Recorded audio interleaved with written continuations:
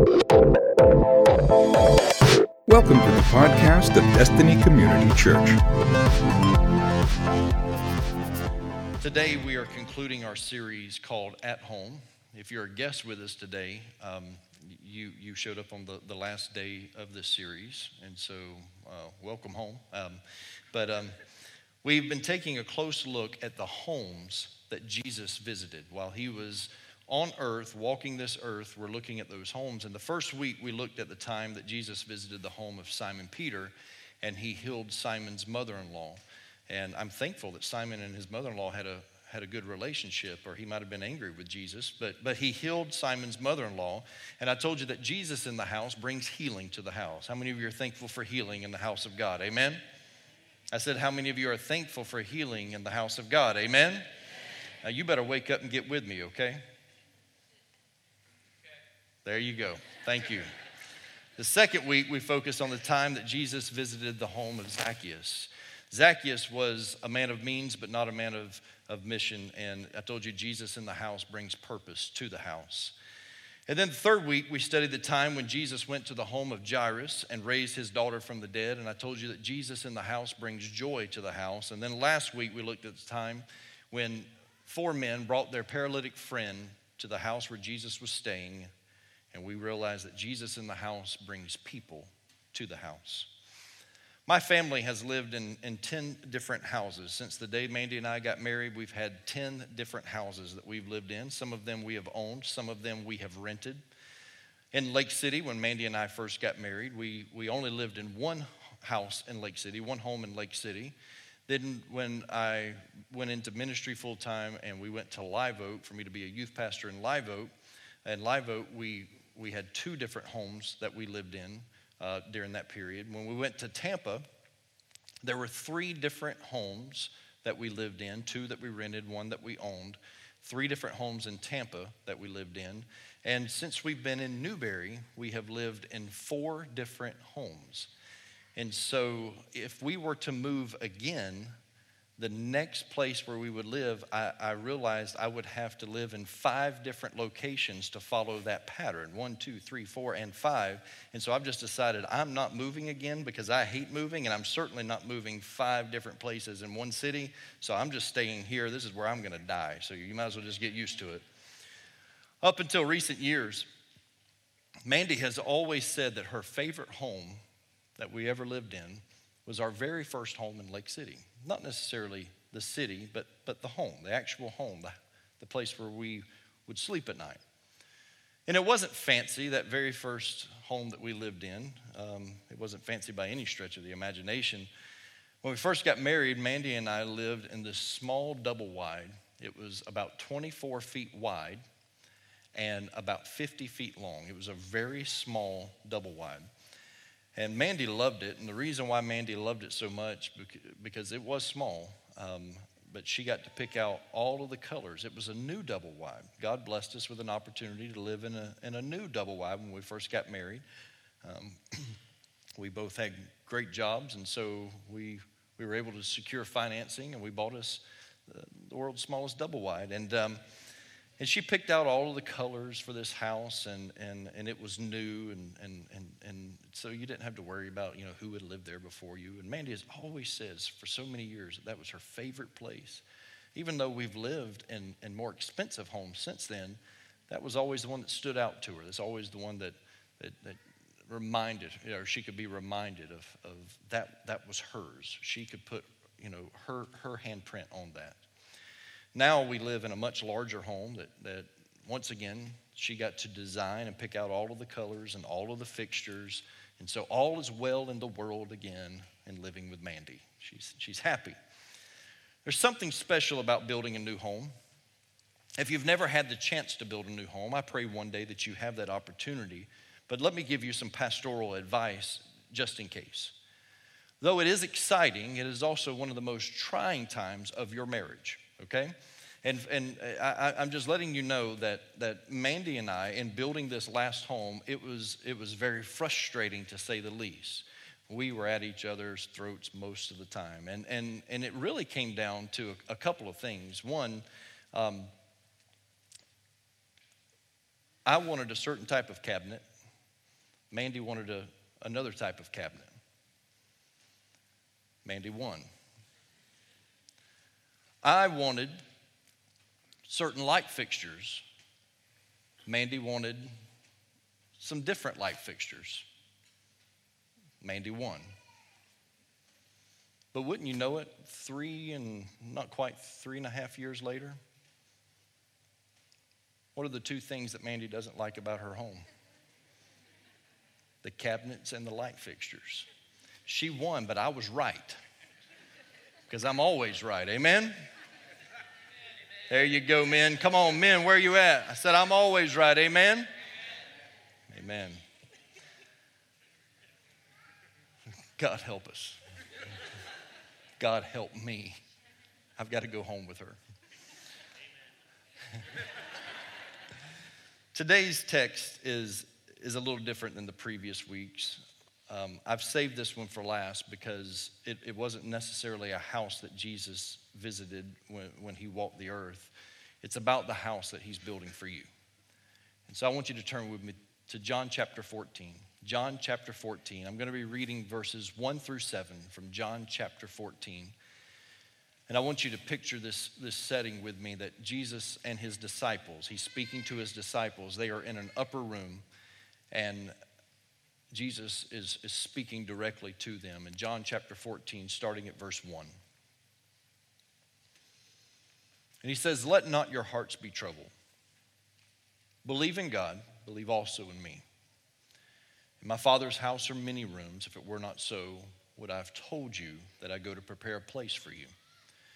And if I go and prepare a place for you, I will come again and will take you to myself, that where I am you may be also, and you know the way to where I'm going." Thomas said to him, "Lord, we do not know where you are going.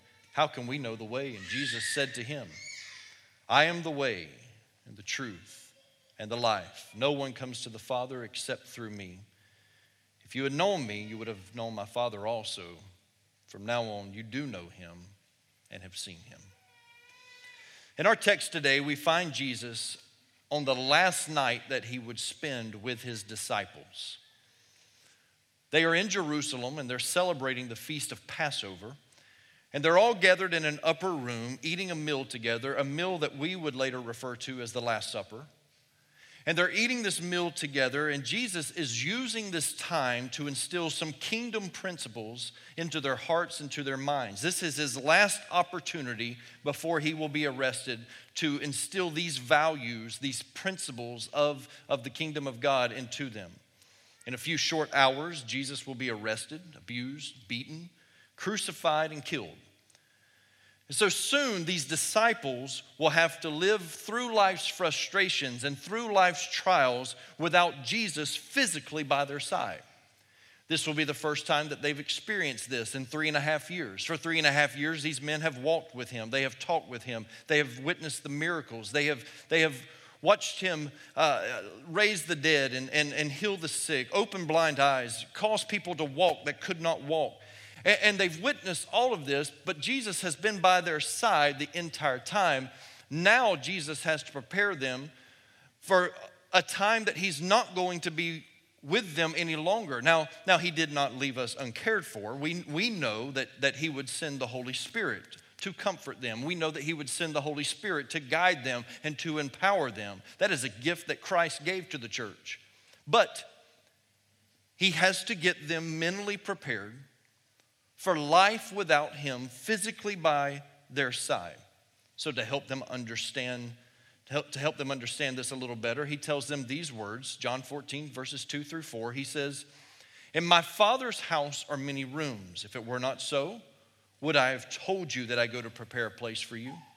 And if I go and prepare a place for you, I will come again, and I'll take you to myself, that where I am, you may be also, and you know the way to where I'm going." In other words, Jesus is saying, I'm leaving. Gentlemen, I am leaving, but I will come back to get you, but you know where I am going. Thomas responds and says what everybody in the room is thinking. "Lord, we do not know where you are going. How can we know the way?" Everybody in the room was wondering that. But Thomas had the guts to actually say it. We don't know where you're going.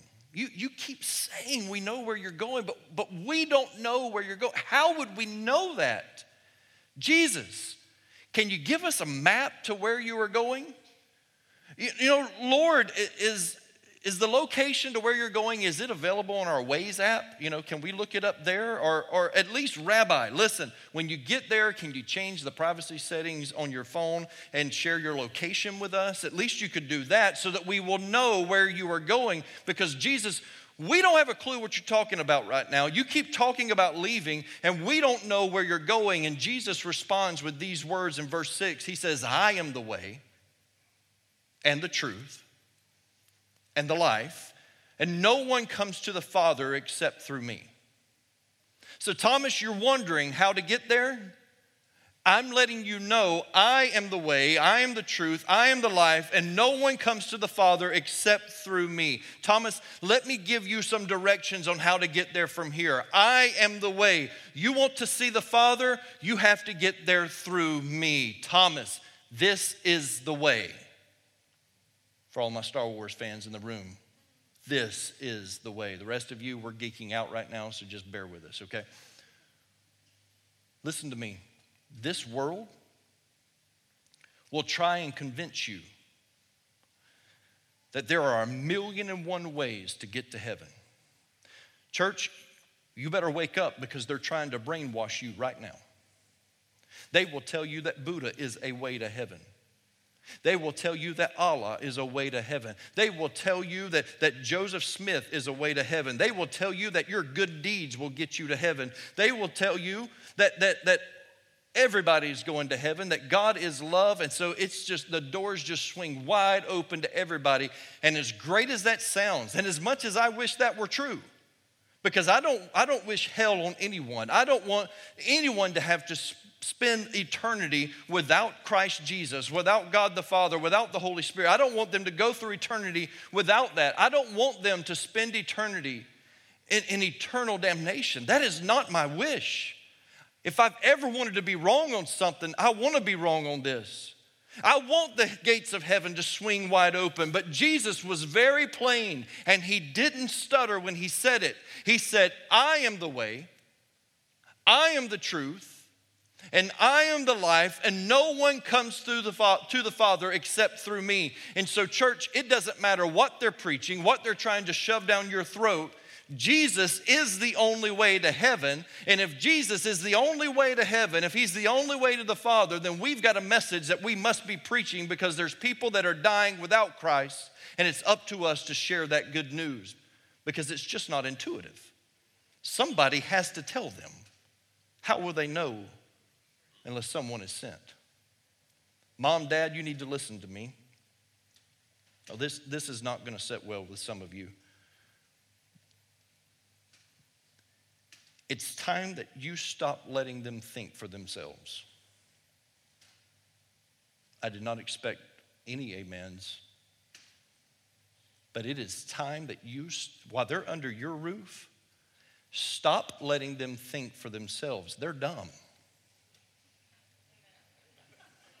There it is. Parents are waking up now. I don't mean to offend all of the students in the room and all the children. Jesus loves you, and so do I. But parents, listen to me. They're dumb. They're dumb. They can't think for themselves. It's why God put you in their life. For a season, you're allowed to think for them. Oh, somebody better wake up. For a season, you're allowed to think for them. You know that, right? To guide them and to lead them, because I promise you, the world is screaming at them to get their attention. And you are allowed to help them think while they're living under your roof. Students, young man, young woman, listen to me. It's time that you stop buying into whatever the world is trying to sell you. It's time that you become a voice and not an echo. And we've got way too many people right now that they've just become an echo. Whatever society is screaming at them, they're just wanting to be an echo of that. Listen, I believe that there are some real social issues that's got to be dealt with. And I believe that there's some things that cannot be ignored. But you listen to me, church. It is time that we start preaching the love of Jesus Christ in every one of these situations. It's time that we start bringing healing and not hate to these situations. And students, you listen to me. You're called to be a voice, but quit echoing what they're trying to get you to say. The message was very plain and simple. Jesus is the only way, and he is preparing a place for us. Jesus is the only way to get there, but he is preparing a place for us. Back in February of 2017, I preached a sermon series called Fixed Marriage. Fixed Marriage. Some of you were there to hear this series. And in the third week of that series, I mentioned the betrothal process of a bride and a groom in first century Israel.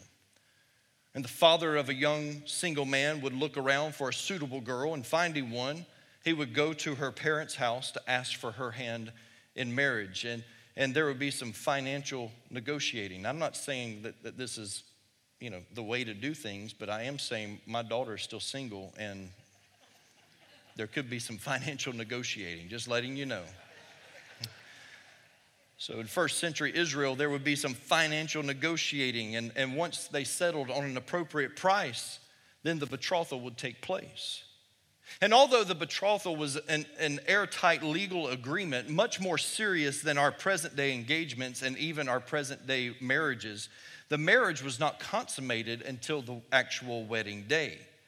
But when the betrothal was sealed, the prospective groom, or what the Bible would refer to as the bridegroom, that groom would tell his bride, I go to prepare a place for you.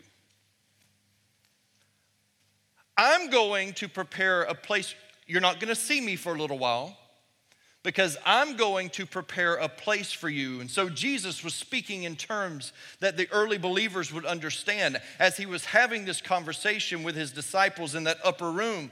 He was telling them, even before his crucifixion, he was telling them, I go to prepare a place for you. And then that groom would spend the next several months to even a year preparing a nice little addition to his father's house, where he and his wife would soon live. And then he would return, often in the middle of the night, to surprise his bride and take her to her new home at his father's house. Church, our groom will return. Jesus will return for his bride. We are the bride of Christ, and Jesus is coming back, and I'm more convinced of that now than ever before. Listen, I've heard it my entire life. My whole life, I have heard this. Some of you are older than I am, and you've heard this preached over and over and over. But I'm just looking at the world right now, and I'm realizing that the coming of Christ is sooner now than ever. I'm realizing that the signs are there, and Christ is going to return, and he's going to take us to his Father's house where he has prepared a place for us to live throughout eternity. And I'm afraid sometimes that we look at this scenario kind of like Jesus is in heaven with his tool belt on, and he's steadily building us a place to live in. I can assure you, church, that Christ is not measuring and cutting wood right now. He's not hammering away. He was there when the world was spoken into existence. All he has to do is say it, and the place is prepared. That's not what he meant. And I can tell you that unlike our construction process here, he's not delayed and he's not running behind, okay? You understand that, right? The return of Christ is not delayed. He's coming. And he's going to be right on time. And when he looked at his disciples and said, I go to prepare a place for you, he was only a few hours from his crucifixion. And upon his death and resurrection 3 days later, all of the preparations at that moment were complete. He had made a way. He had prepared a place. And right now, he is simply just standing there, just waiting for his father to look at him and say, son, go get your bride. And when he says those words, that's when Jesus is coming back for his church.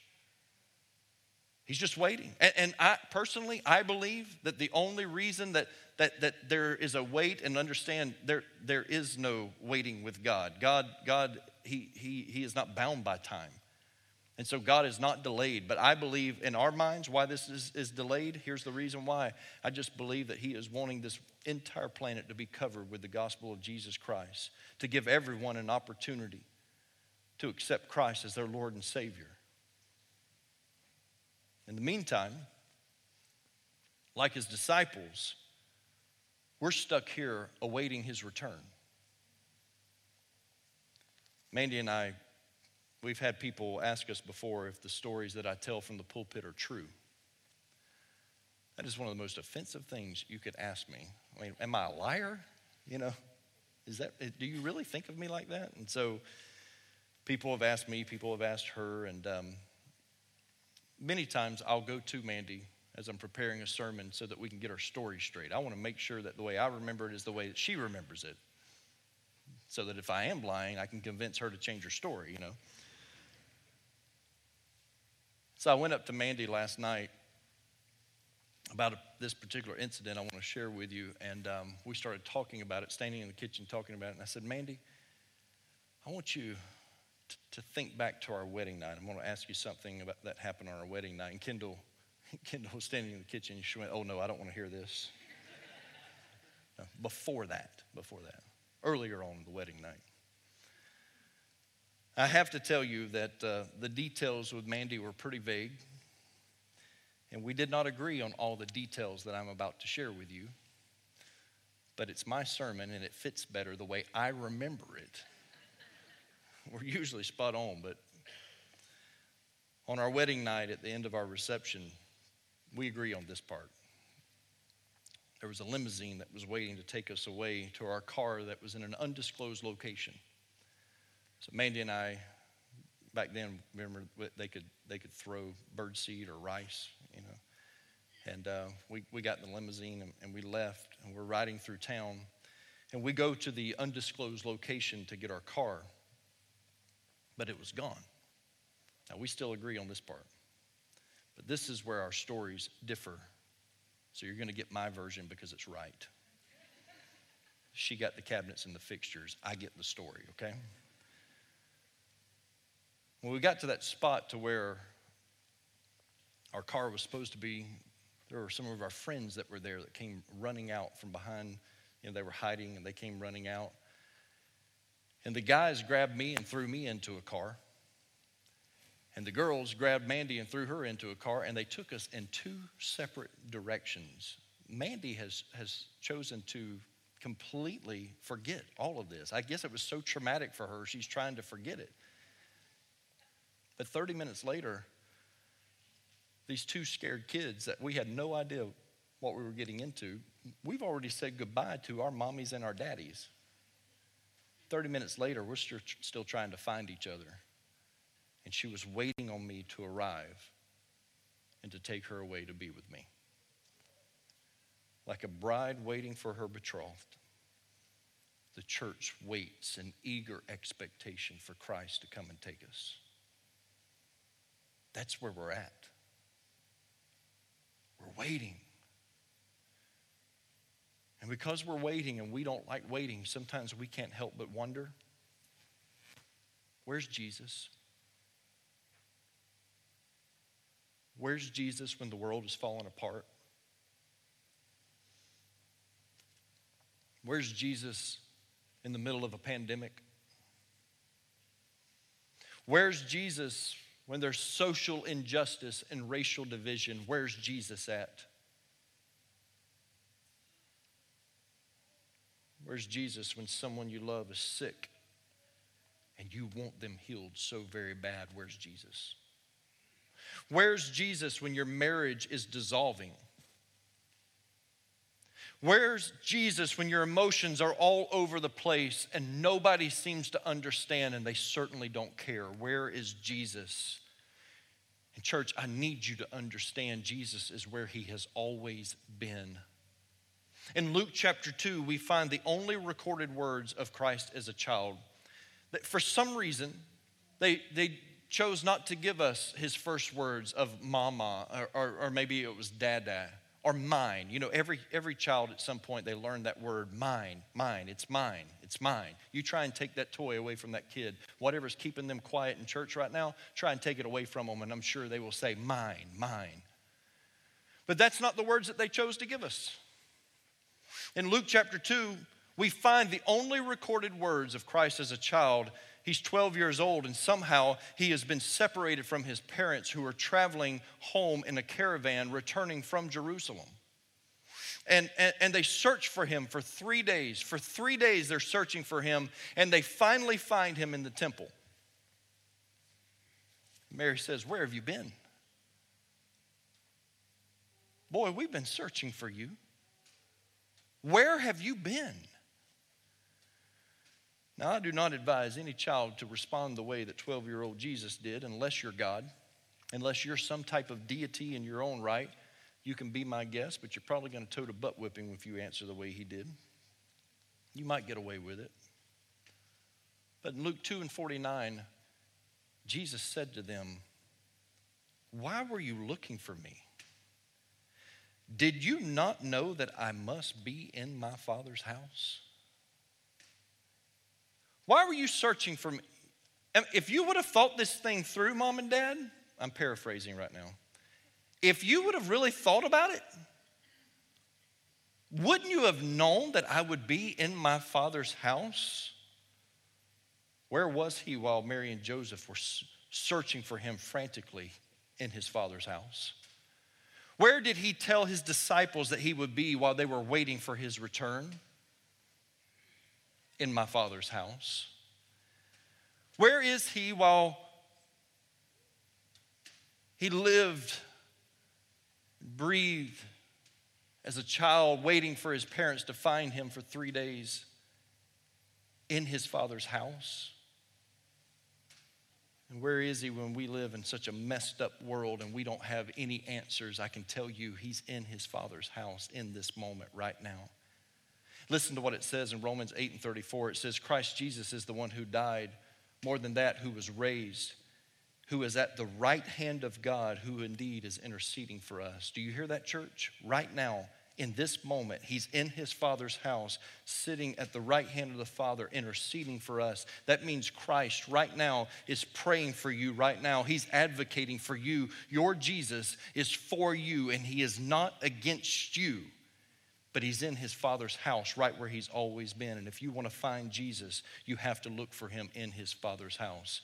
Now get this. I've brought you all the way to this point right here. This is what this series is all about right here.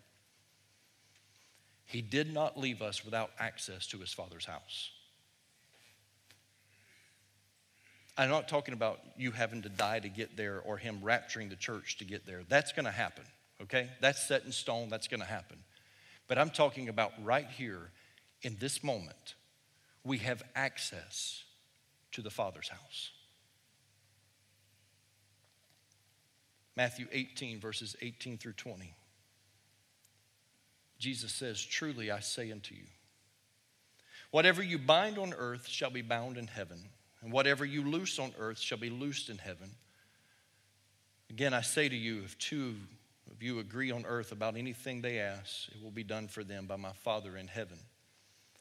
For where 2 or 3 are gathered in my name, there I am among them."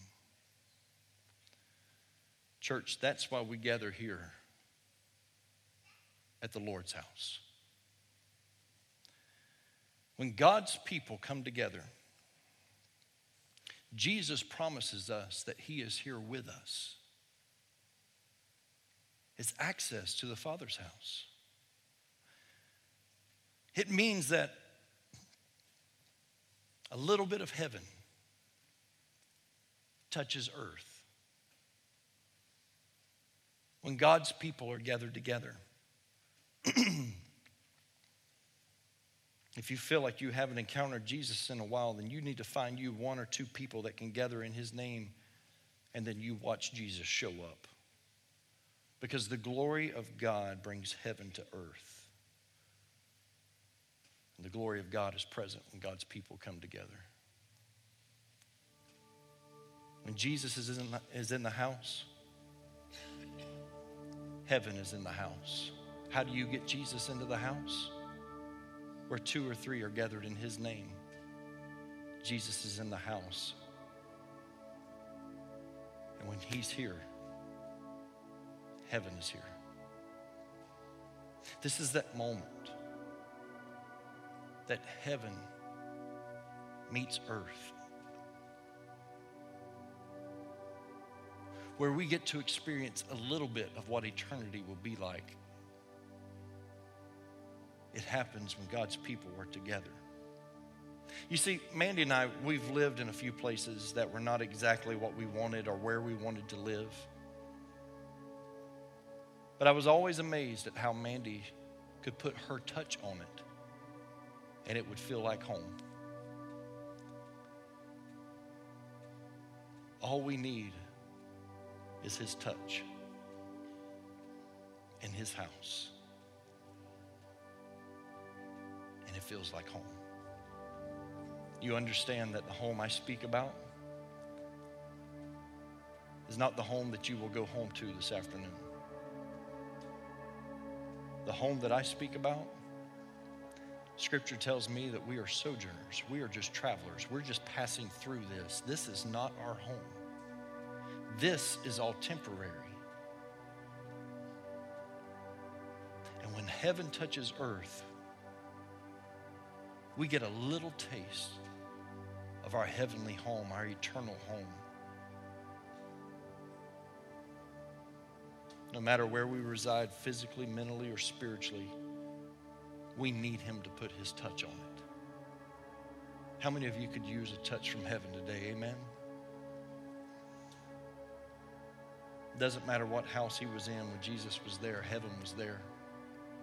Whatever house he walked into, when he was at Peter's house, that home was graced with a little touch of heaven. It brought healing. When he was at the home of Zacchaeus, heaven was there and it brought purpose. When he was at the home of Jairus, heaven was there and it brought joy.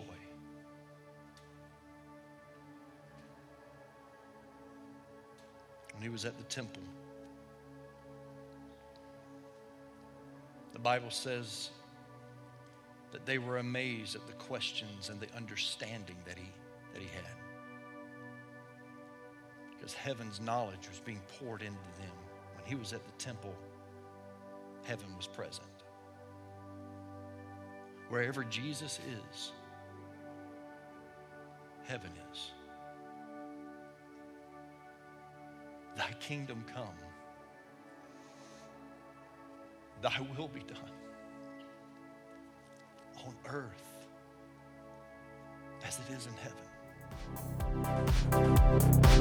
Thank you for listening to the podcast of DCC. For service times and directions, log on to www.destinycommunitychurch.org. Thanks again for listening.